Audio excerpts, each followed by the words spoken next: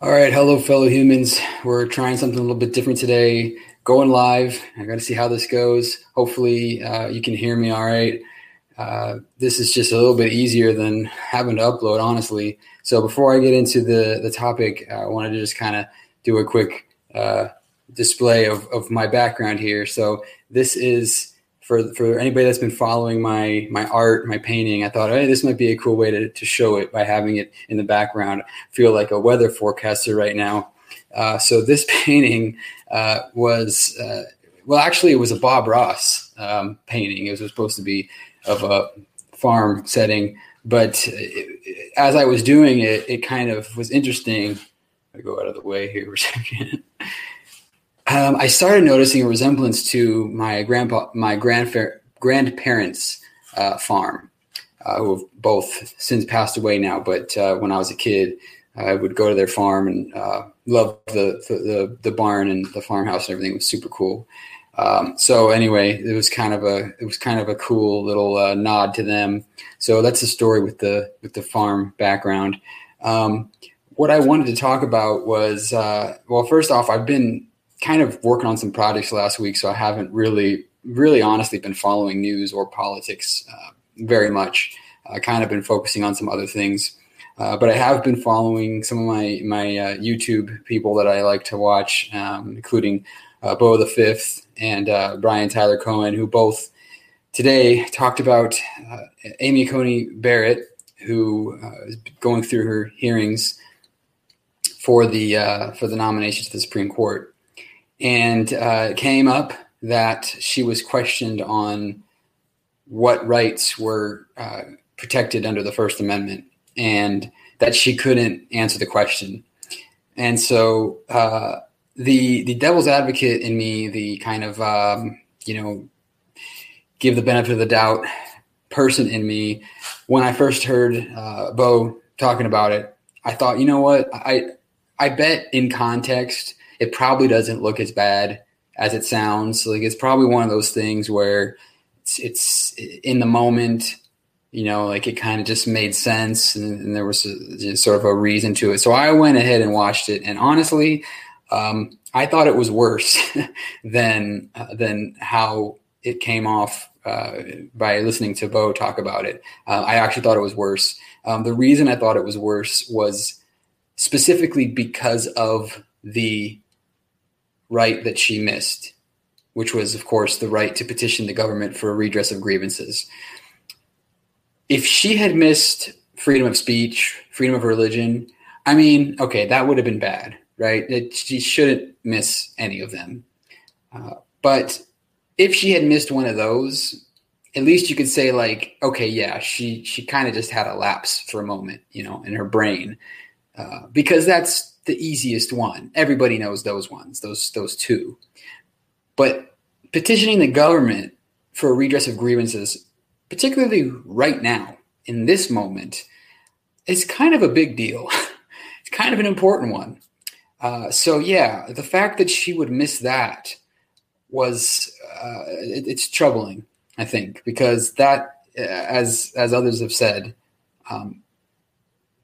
that is a form of media that is under attack right now by the president. Protesting and the right of the free press in general are both under attack. So to not have that as a ready answer, yes, that's a problem. A couple other thoughts that I had on it, though. The first one,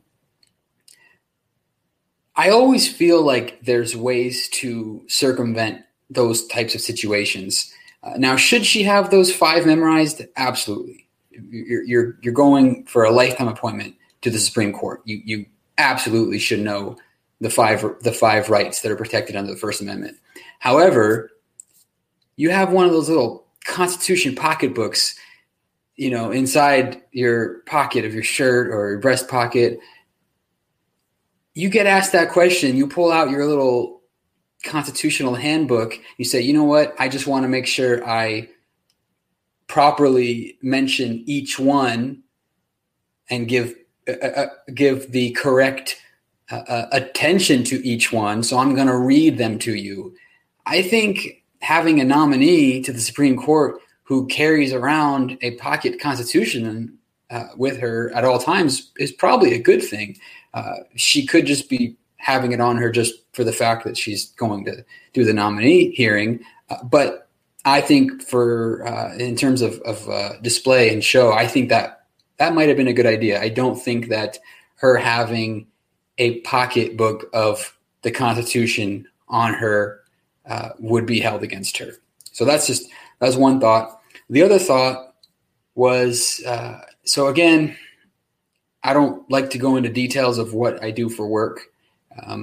At some point in the future, I probably will be able to, but right now I don't. But what I will say is that, much like what Bo had said regarding, like, if you were going into to work for a fast food place, or if you were going to work in a car shop, there are certain things that you have to know that you would automatically get disqualified for. There are things like that in my job as well, that, like, if you're going up for a particular qualification, that if you don't know this one particular thing, that it is a showstopper, like interview over. But having said that, I think there's something to be said for using notes, for using resources. And the reason I say this is I noticed there was also a moment where they brought attention to the fact that she does not have notes on her. She had a blank notepad. I guess it just had the name of somebody on it. And it was sort of celebrated as a good thing, as like a show of how intelligent she is, that she doesn't need notes. Due to the fact that she didn't know the First Amendment, that's kind of problematic, I think. I think it speaks to the importance of having notes. The thing is, when I'm in these qualification processes, these interviews, we are actually allowed to have resources with us. We usually they don't want you to have handwritten notes where you just write down everything. But there's source material out there, like the manual that has been talked about before.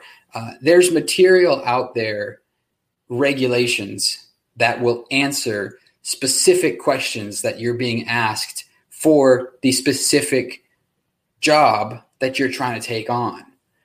So again, there are showstopper questions where you're not even supposed to use resources. But I'm not even talking about the First Amendment specifically necessarily. I'm just talking in general. When you don't have resources in front of you, you are at the mercy of your memory, and you can forget things. People do forget things, and when you are in a position of choosing of interpretation of the Constitution, you probably have the Constitution there. I mean, I don't think that you're going to memorize it verbatim and then just pull it out of your head. So I say that to say, should she have known those 5 rights? Absolutely. Without looking at notes, of course. But there are a lot of details. You get lost in the minutia. We call it getting lost in the weeds when we start going down these different roads, when you're trying to answer these questions. You can get lost in the minutia. A Supreme Court justice needs to get lost in the minutia. She needs to know the details, the ins and outs, every corner of the law.